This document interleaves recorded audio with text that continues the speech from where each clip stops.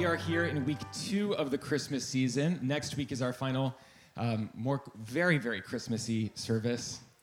We don't have more than one tree, but we got one tree.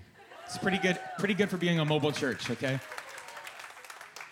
When it comes to Christmas, I get just a wee bit little dread in me because as a pastor, I'm cheesy from time to time, but when it comes to Christmas messages, and what I've heard in the past is, Jesus, the greatest gift of all, And I'm like, I just can't do it. The whole when you're at Macy's shopping this year, think about the real reason for the season. Jesus is the reason for the season. And I just can't do that. So I had to find something that was pinging my heart, that I was like, I feel alive, I feel passionate about this, because I don't want to just talk about sweet little baby Jesus and have a little nostalgic couple of weeks. There's actually power packed in the story of Jesus come to earth. Amen? And so I'm thrilled to jump into this. I think last week we talked about the prophecies from Isaiah 8 and 9, talking about a light dawning, Jesus being the light of the world, and the juxtaposition between the darkness that we see in the world, but the hope of the dawning of a new light. His name is Jesus. And so the light of the world, Jesus himself, has dawned. He has come. And it's the kingdom now and not yet. We are seeing more and more of his kingdom released in our lives, and we're hungering for the greater things. But we have Jesus who is alive and well within us.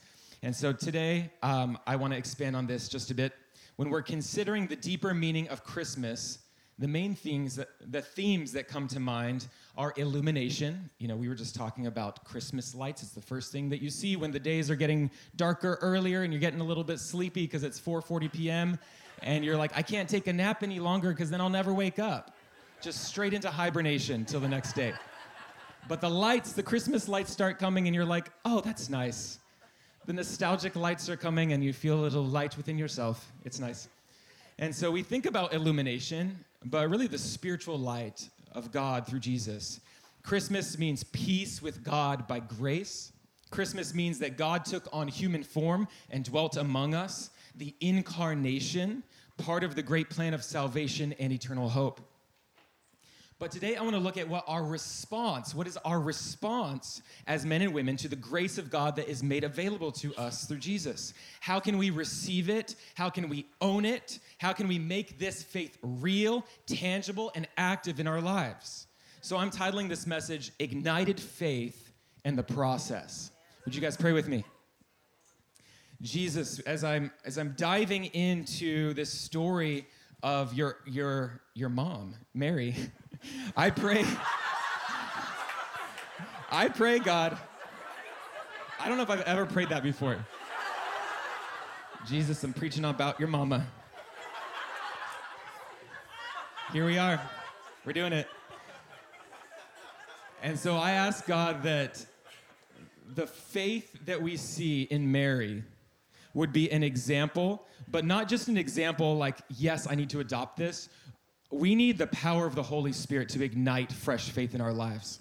I know, God, that some of us have had moments of burning faith alive and active within us, and some of us feel like we're just dimly lit, like barely the pilot light is on. And I pray, God, for just a fresh fire, as we've already been praying, a fresh fire and ignition of faith in our lives. I pray, God, not only a faith in you, but a faith in what you want to do and accomplish within us. That where we've given into disengaging from trust because we've been hurt and it's been hard, that God, even today, we would have a fresh hope ignited within us as well. And so God, come in power as we open the word together in Jesus' name. Amen. Amen. Preaching about your mom. Here we go. Ignited faith in the process. I got a nice, came back. Thank you, God. Thank you, God, your provider. All right, we're going to be primarily looking at this passage from Luke chapter 1, which gives us much more information about Mary's process of hearing some very complicated, life-changing news and what her responses would be as that news settled. Why would Luke, who was a doctor, he was a smarty pants himself, he was a doctor, Why would he include so much about Mary's process? I believe he included Mary's process because he wants us to learn from her example. Mary is a model of what faith of a believer can look like in response to how God chooses to move in you and through you. When sometimes it shocks you, you don't know what to do about it. The thing that God speaks, am I hearing him? How am I going to step into the greatness of what he's speaking? How do I process this when I'm riddled with fear? Just as Mary was. When God comes on the scene and speaks some pretty major things to you, maybe your calling feels too intimidating for you. Maybe you feel unqualified. Maybe you feel disqualified because of your very own actions.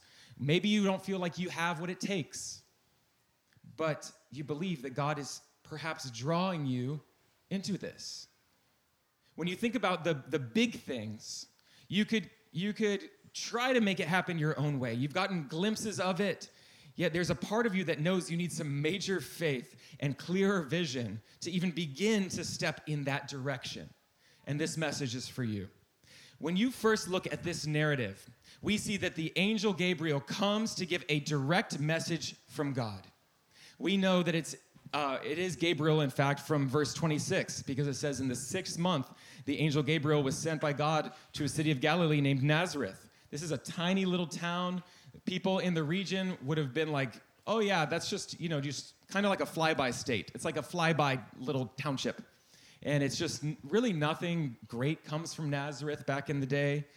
But here we see in verse 27, there's a virgin who is betrothed to a man whose name was Joseph. Sometimes when you are engaged, it can be a short term or it could be many years. Often this is done through family relationships. And he was of the house of David. And the virgin's name was Mary. He came to her and said, "Greetings, O favored one, the Lord is with you." This is the angel Gabriel speaking. "You, favored one, the Lord is with you." Some individuals look at faith and they claim, yeah, I would say that I'm more of an analytical, kind of skeptical person. I just don't take it and adopt it just because I should or because there's belief. And maybe it's probably just for the religious people that just believe. You know what I mean? There's a little bit of a tone that those individuals who have faith or belief, it's more of just a blind faith. They're not actually using their minds or have much wisdom. But looking at the narrative of Mary here, she has anything but blind faith. Her response actually isn't just a Disney princess kind of response. Wow, how thrilling. I was just starting my daily chores, the sunlight pouring in. I was singing with the birds, and then I turned and behold an angel. Good day, Gabriel. Good to see you here. Do you have a message from the Lord for me? Oh, I'm pregnant. How thrilling.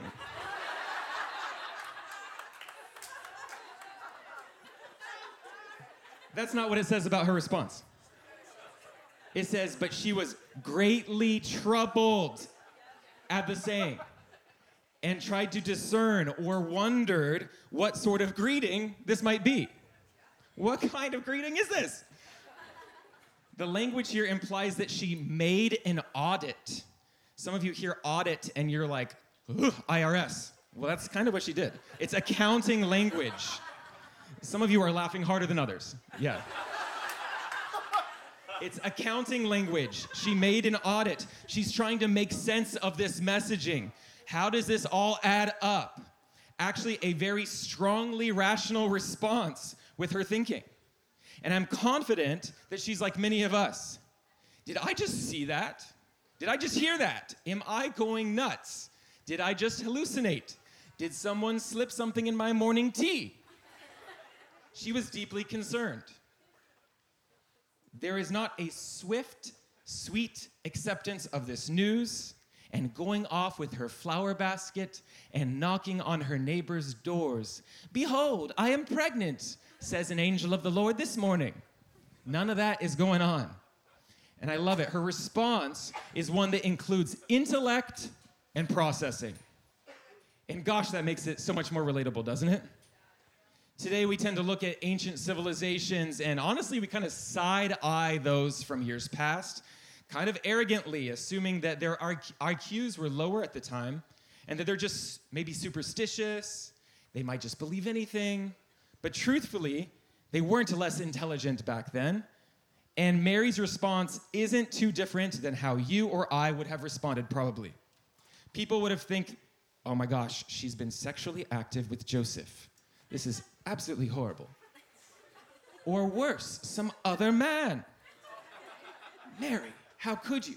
You're engaged to Joseph. They'll think that this baby is an illegitimate child. I edited there because some, even theological texts will say bastard. And I withheld bastard, but now I'm saying it, bastard. A bastard child. When it's acceptable to curse in church. Whatever she previously envisioned, Joseph and I are going to have a nice little house. He's a great carpenter, so it's going to be real special. I'm going to have many kids. Whatever she's envisioning in her mind, here God comes, and he is calling it in a new direction, throwing all of these things into question. No more than 16 years old. Some even believe she might have been 13, 14, 15. No more than 16 years old, near the bottom of the social ladder. This miracle, she was like, yeah, great miracle. This is freaking me out. This miracle would make her go even lower still on the social rungs. There's a lot to consider here. No Disney princess moment. Outside of our charismatic Christian circles, we are taught and we are trained that the supernatural experiences are probably just psychological experiences, not actually real. Oh, your dream? The dream that you had? Yeah, you're probably just having a processing dream. What did you have to eat last night? We train our children out of awe and wonder, making them believe that maybe their dream was just something that they're processing in their school earlier this week. And we trained them out of supernatural experiences. My nephew Finn is now 13 years old, but back when he was around 5 years old, living in Pasadena, he woke up in the middle of the night from a dream. And he said, Dad, 5 years old, Finn. He says, Dad, I had a dream. And in this dream, an angel came and took a hot coal and put it to my lips and said, this is so no more bad words come out of your mouth and so that you're nice to your brothers and your sisters. All right, this kid does not know the book of Isaiah.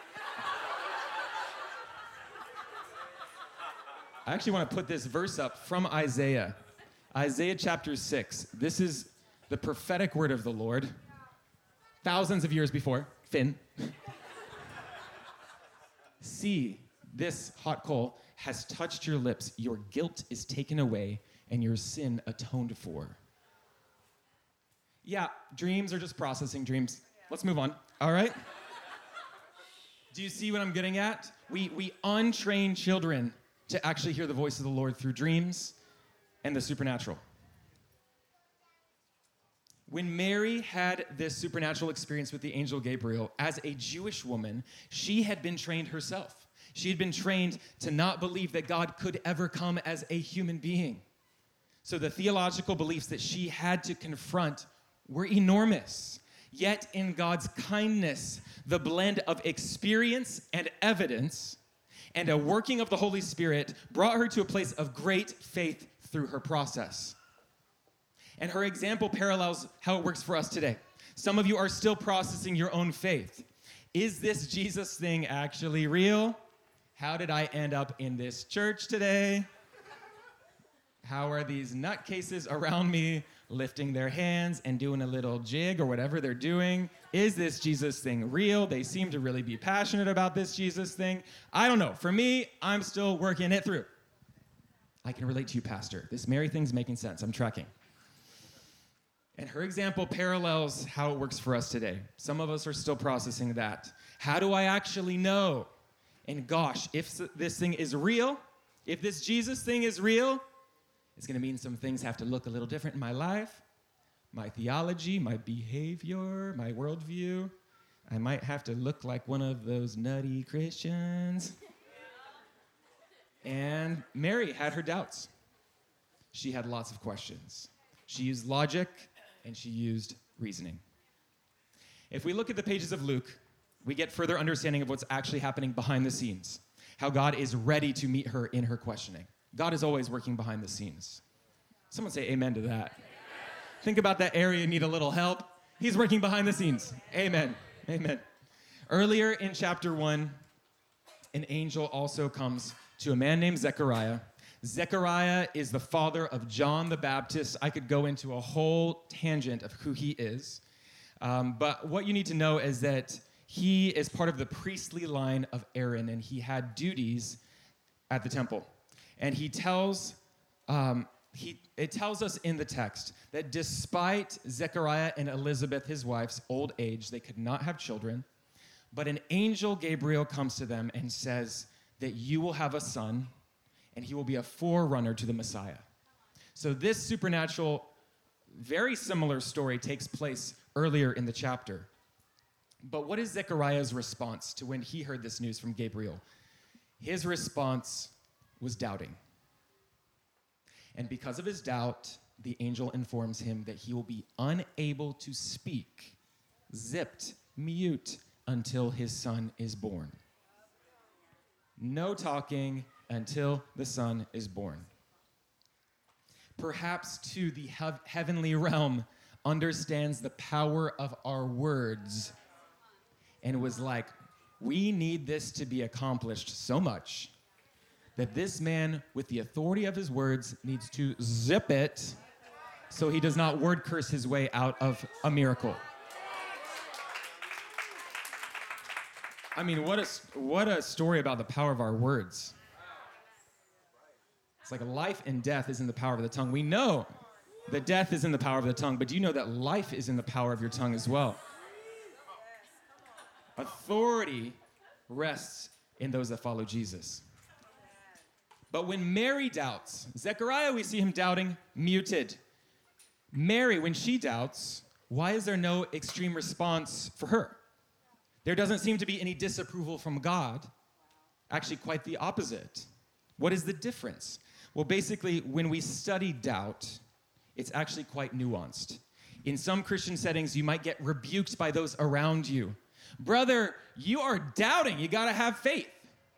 You're still sick. You need faith. We try to muscle it. Power through. You got to have faith. That's why you're not getting your breakthrough. Just turn on the switch. Faith activated. All right. Easier said than done. Thank you for that. Very helpful, Brother Eugene. But I want to propose to you today that there are two main paths of doubt. The first path of doubt is that it shows that your mind is closed and that your heart is hardened. And I believe that Zechariah, even though he loved the Lord, he was giving his life before the Lord, there was something in there, maybe religious, whatever it was, there was a hardening of his heart, maybe hope deferred, making his heart sick, that he wasn't able to get pregnant with his wife.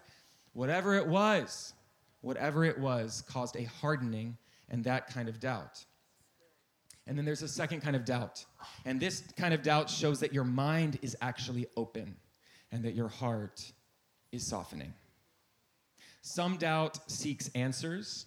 Some doubt won't even be open to any possibility of answers. They're so shielded and calloused and offended to the idea that there might even be an answer. But Mary doubted in a way that she was open to the letting go of her options, open to the truth being different than she originally believed. And then there are those like Zechariah who have a hard time letting go of control. Even though he loved God, even though he gave his life before the Lord, there was still a hardening in his heart, and his mind was closed with doubt and disappointment. So I want us to look, how can we observe Mary's faith and see how it was working progressively and apply that to our lives where we need an ignition of faith and to see the movement of that faith grow exponentially in our lives. When we look at coming to faith in Jesus as Lord and Savior in your life, you are letting go of control. You are letting him take control and be Lord of your life, giving yourself to following him fully. It is radical. It requires a radical commitment of your entire life. When you look at how people mature in total surrender, because that is a starting point of total surrender, I believe that there is a maturing in our spirits and in our lives, that there's a total surrender that we can walk into. And as we're looking at how people mature into total surrender with a fiery, alive faith, rarely does it happen in just one single church service. Rarely. Rarely does that happen. What does the process look like then moving forward with this kind of great faith and total surrender? Well, I gotta propose, it's because we are trying to make things look like they should with one person in another person's life. We are trying to, in our religious ways, take a box that we really are pleased with, and we try to take that box and put it around someone else's life. This is how you should be discipled. This is how your process should be. Why don't you have faith like Eugene over here? Eugene's really popular in this message. I don't know anyone named Eugene, so it's safe. A box placed around people. We try to make it curated to our desire. Really. It has to look different for each person. I have a friend that I've worked on for over 7 years, introducing Jesus, introducing his power. There was a sensitivity, actually, to his presence really early on. But it was very hard for her to let go of this belief that Jesus is the only way. Jesus is the only way. He says the road is narrow. It is not wide. The only way to the Father is through him. This is very offensive language because in our Western thinking, we want to celebrate no matter what your path is, whatever you find, what's your way to the divine? It feels like we are being compassionate, but really we're leading people to darkness. There's only one way. The light to the path is a narrow path, and it's only through Jesus. If you want eternal life with the eternal one, it is only through Jesus.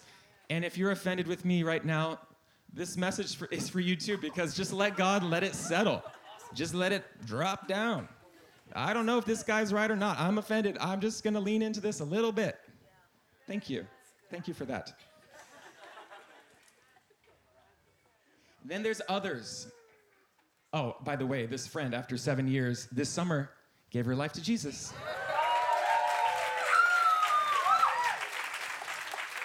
So, God knows. He knows the timeline. He knows, hey, she needed to work through some things. With her, the thing that was really what brought her the breakthrough to see Jesus as he really is was she was seeing discernment. So with these healers and these other people, she's like, I'm not sensing that that's good. And I'm like, correct. That's right. Let's avoid the demons. Thank you. And so over time, I could spell it out for her, but really she had to have a revelation by the Holy Spirit. And the Holy Spirit's the best one to connect the dots to lead people to eternal life. He's the only one that leads people to eternal life. And then we see the contrast of Acts 16, where there's the Philippian jailer who hears the gospel and he immediately is ready to receive Jesus and is baptized right away. So people ask me, Pastor, what's your baptism program? Is it a 9-month program? I'm like, well, you could do the Philippian jailer program, receive Jesus and get dunked. That sounds good. Which one is right? 7 years or 1 day? Gosh, I'd love to see more people in 1 day hear the gospel and just, yep, I'm in, let's go. But realistically, people need a process. My sister-in-law's sister, we're actually quite close.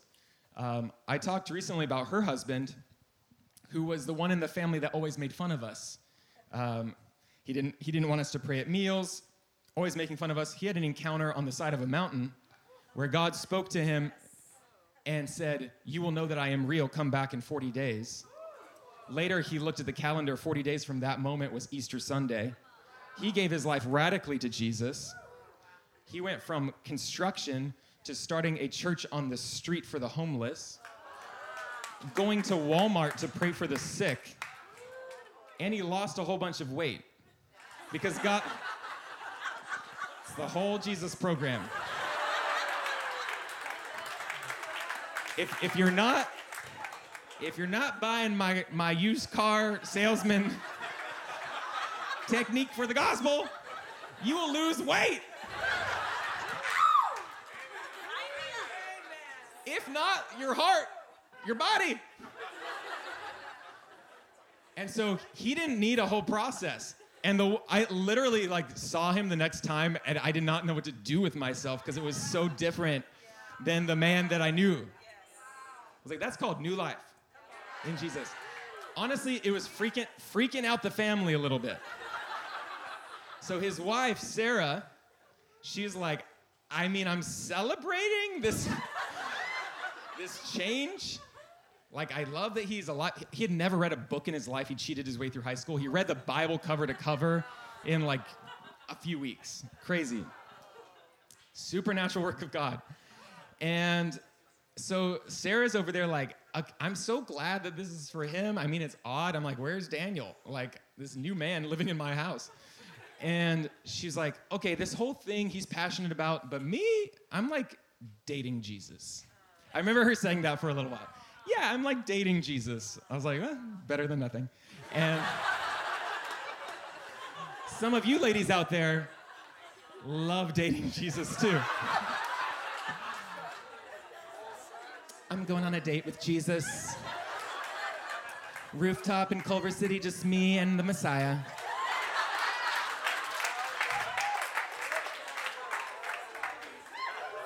Hey, go on some dates with Jesus. It's good.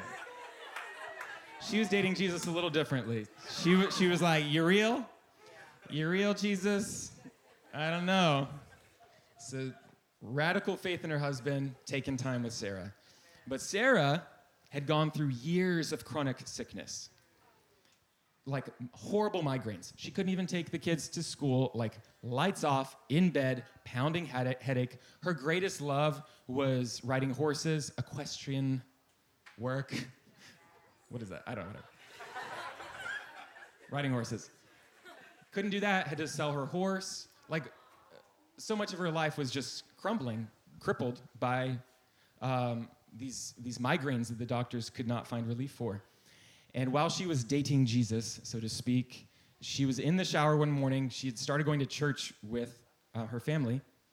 And she was like, okay, Jesus, if you are real, you can heal me.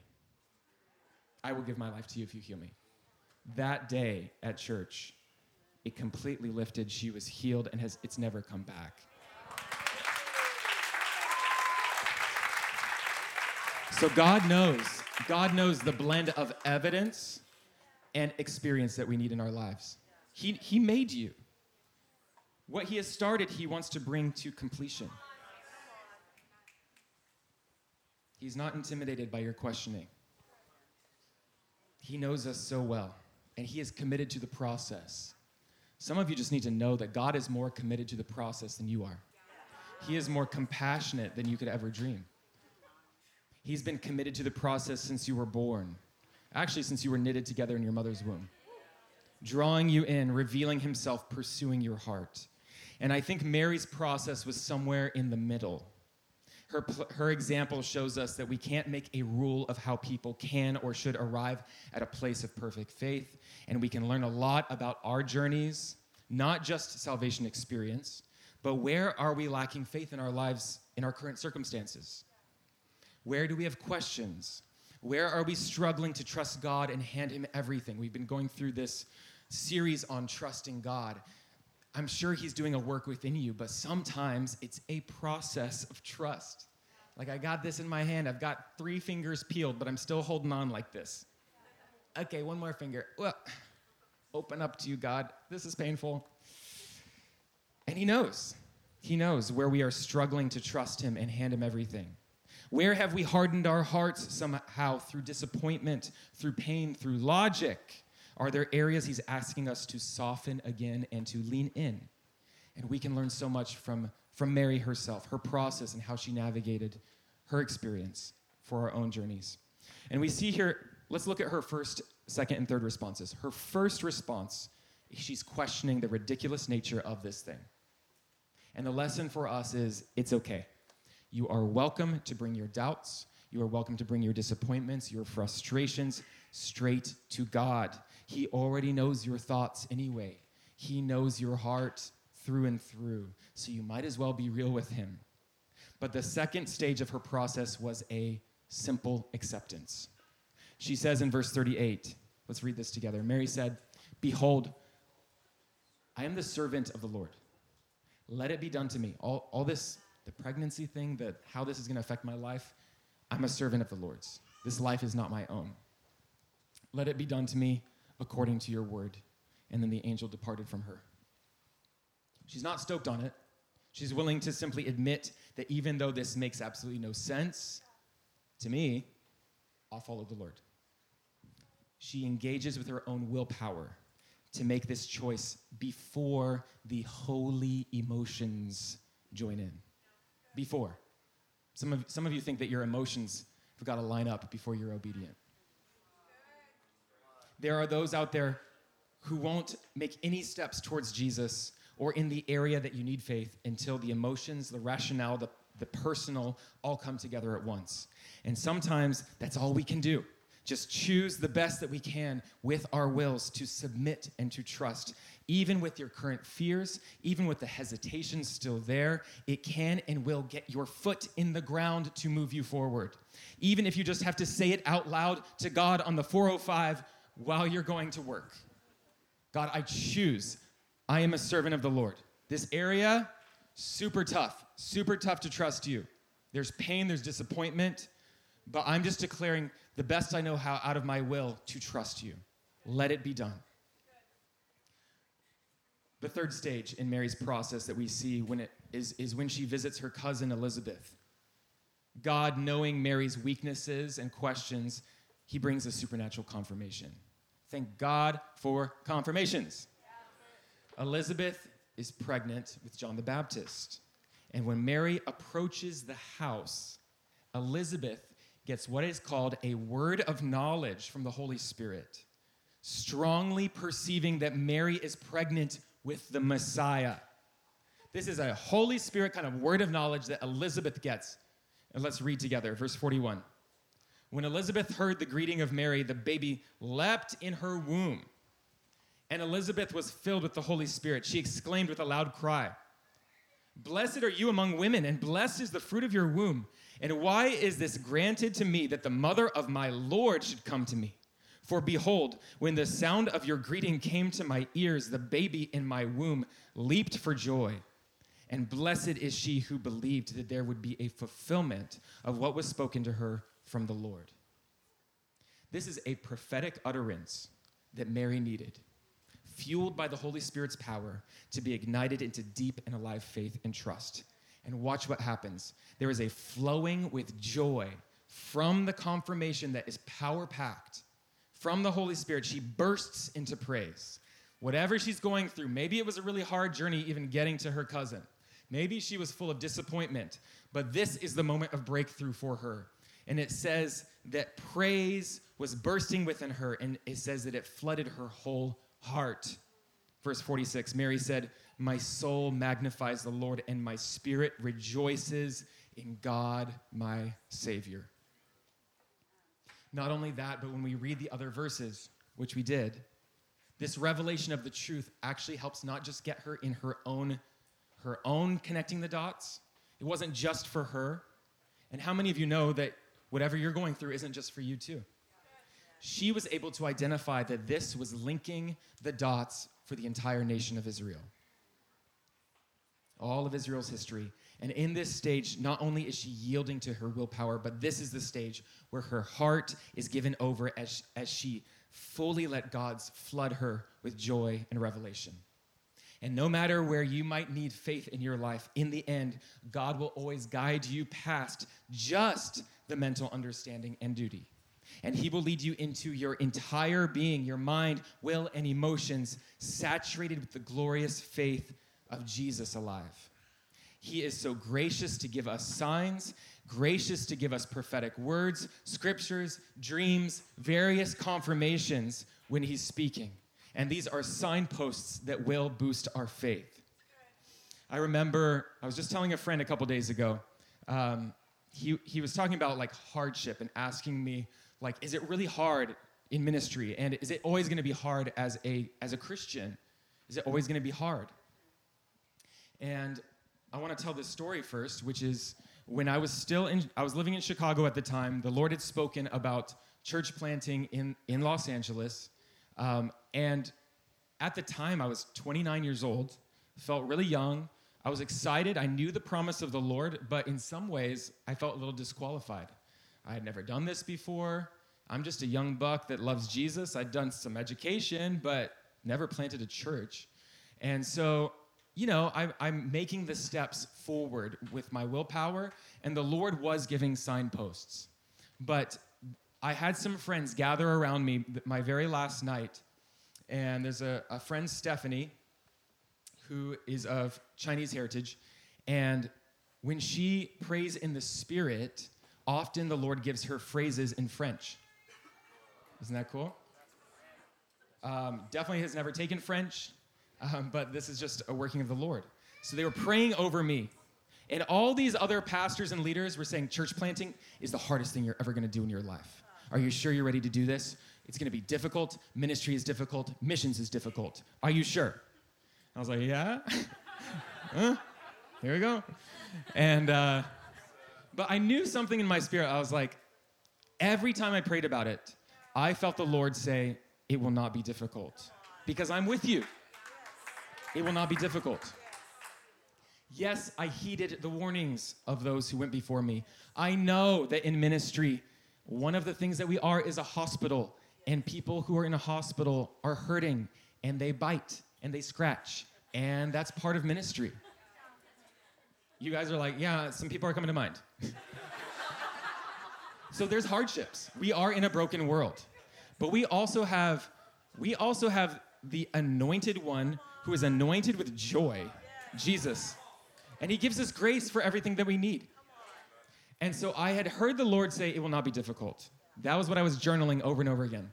So as they're praying for me, my final night in Chicago, before I get in my old beater Volvo wagon and drive across the country, and Stephanie starts praying over me in French, il n'est pas difficile, il n'est pas difficile, il n'est pas difficile. It will not be difficult. It will not be difficult. This is what I'm talking about. Signposts of the Lord. The Lord combines our experience and what we're trying to sift through in our understanding, and he gives us these supernatural experiences that I'm talking about 8 years later. Because it ignites faith within us. And I go, I'm taking that. That's cool. Il n'est pas difficile.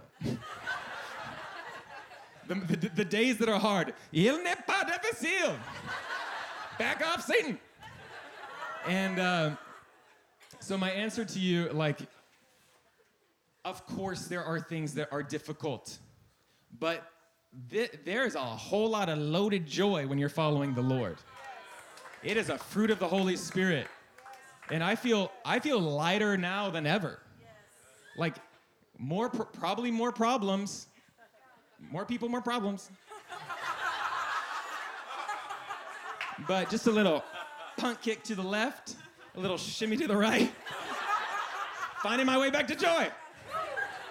Il n'est pas difficile. I don't know. I'm just going off track a little. All right. So why does this kind of faith take a little bit of time? And why can the process look so differently? Because faith isn't just a decision that you make. You can't just make yourself have faith. Did you know that you are absolutely incapable of believing in Jesus in your own strength? You cannot just decide that you're going to believe and make a plan of belief. Faith in Jesus is a miraculous opening of your heart, and he will guide us past our prejudices and our denials. The one who made you at the beginning is making you again. He is still coming to you, still revealing himself, just as he came to Mary, in order for us to have a response of our wills and our hearts to find and follow him fully. Amen. My soul magnifies the Lord, and my spirit rejoices in God, my Savior. She is emphasizing the language that she has moved to the very depths of her being. She is now fully caught up. She's convinced. Her feelings have all aligned. She is in total surrender joyfully. And she's having a revelation that God's faithfulness to her and his faithfulness is also to his people. We are all we love to be individualistic in our society. But can we actually even get outside of our own world and realize that we are part of a body, and we are part of a city, and we are part of a movement, and we are part of what God is doing right now in the year 2023 on planet Earth? You are part of it, and you have a key role in being a part of it. Her amazement is clear. Wow, how the heck am I carrying the Messiah? This time in history, me? You chose me. I'm like 15 years old. Me? You sure? This is insane. But if we really understood the similarity, that we have been chosen to be carriers of the Messiah still. Colossians 1:27, Christ in you, the hope of glory. Each one that places their lives in the hands of God, making Jesus Lord, Christ is in you, the hope of glory. Are we just as amazed as Mary was? Are we just as in awe and wonder at this miraculous mystery? Me, Tommy, I was chosen? I was chosen. I am a carrier of the glory and presence of Jesus in me. He's done it. He's drawn us to himself. He places faith within us. He brings new life. He's the miracle-working God that pulls us from the ashes and makes all things beautiful. A little illustration that I want to kind of hit home here. The distance between planet Earth and the sun, which apparently has a hole in it or something. I don't know, I saw it on my Google articles this week. Just kept flipping. Then a couple people brought it up in conversation. I go, we're going to be fine. 93 million miles. 93 million miles between Earth and the sun. Some of you are concerned. We're going to be just fine. And if not, give your life to Jesus today. There's still time.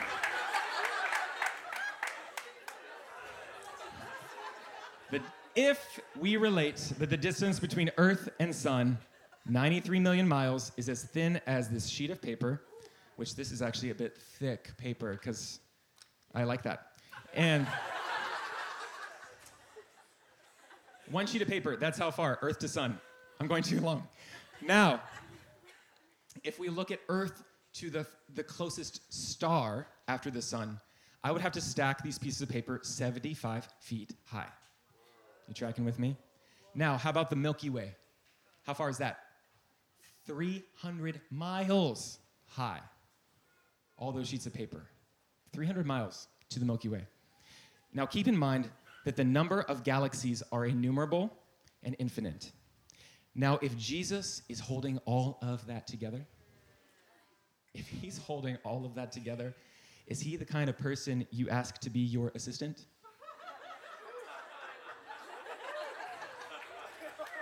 So why do we treat God? Why do we treat him like a consultant rather than supreme Lord? God, that's pretty cool about the galaxy thing, but you can be my consultant. We should be falling to our face. You are supreme Lord of my life. I am a nobody in comparison. Thankfully, that's not how he thinks of you. Holy, righteous, you're a saint. He empowers you. He loves you with everything. How can we follow in the footsteps of Mary? We can trust that God is absolutely, entirely committed to us. He is a good father. He is the kindest person there ever was. Jesus once said to his disciples, which of you fathers, if your son asks for a fish, you're going to give him a snake instead? Luke 11. Then Jesus emphasized how much more generous is the Lord our Father. He will give the Holy Spirit to anyone who asks. The further we go into the arms of God, the more meaning, the more purpose, the more identity, satisfaction, the more hope that we have. We have become grounded. We become more and more resilient, joyful, filled with wisdom, even when the hardship comes. And look at the fruit in Mary's life. She becomes one of the greatest figures in all of history. Matthew 23 says, those who exalt themselves will be humbled, and those who humble themselves will be exalted. Matthew 16, whoever wants to save their life, you're going to lose it. But whoever loses their life for me, for Jesus, will actually find it. Truly, in the middle of her questioning, the angel speaks the truth of what it looks like to trust God, even when it feels entirely out of control or impossible or difficult. But verse 37 is the key here. For with God, for nothing will be impossible with God. Nothing will be impossible with God. There is no end to what he can do through your life. It's not too late.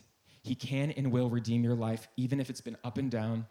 All that you can do is open up your heart today, align with God and his grace afresh, letting go of the old and committing your way to the new. Let the power of the Holy Spirit work richly, deeply, rooted in you, and faith will come alive. It will be a fruit, alive by the power of the Holy Spirit. Amen? Let's stand up.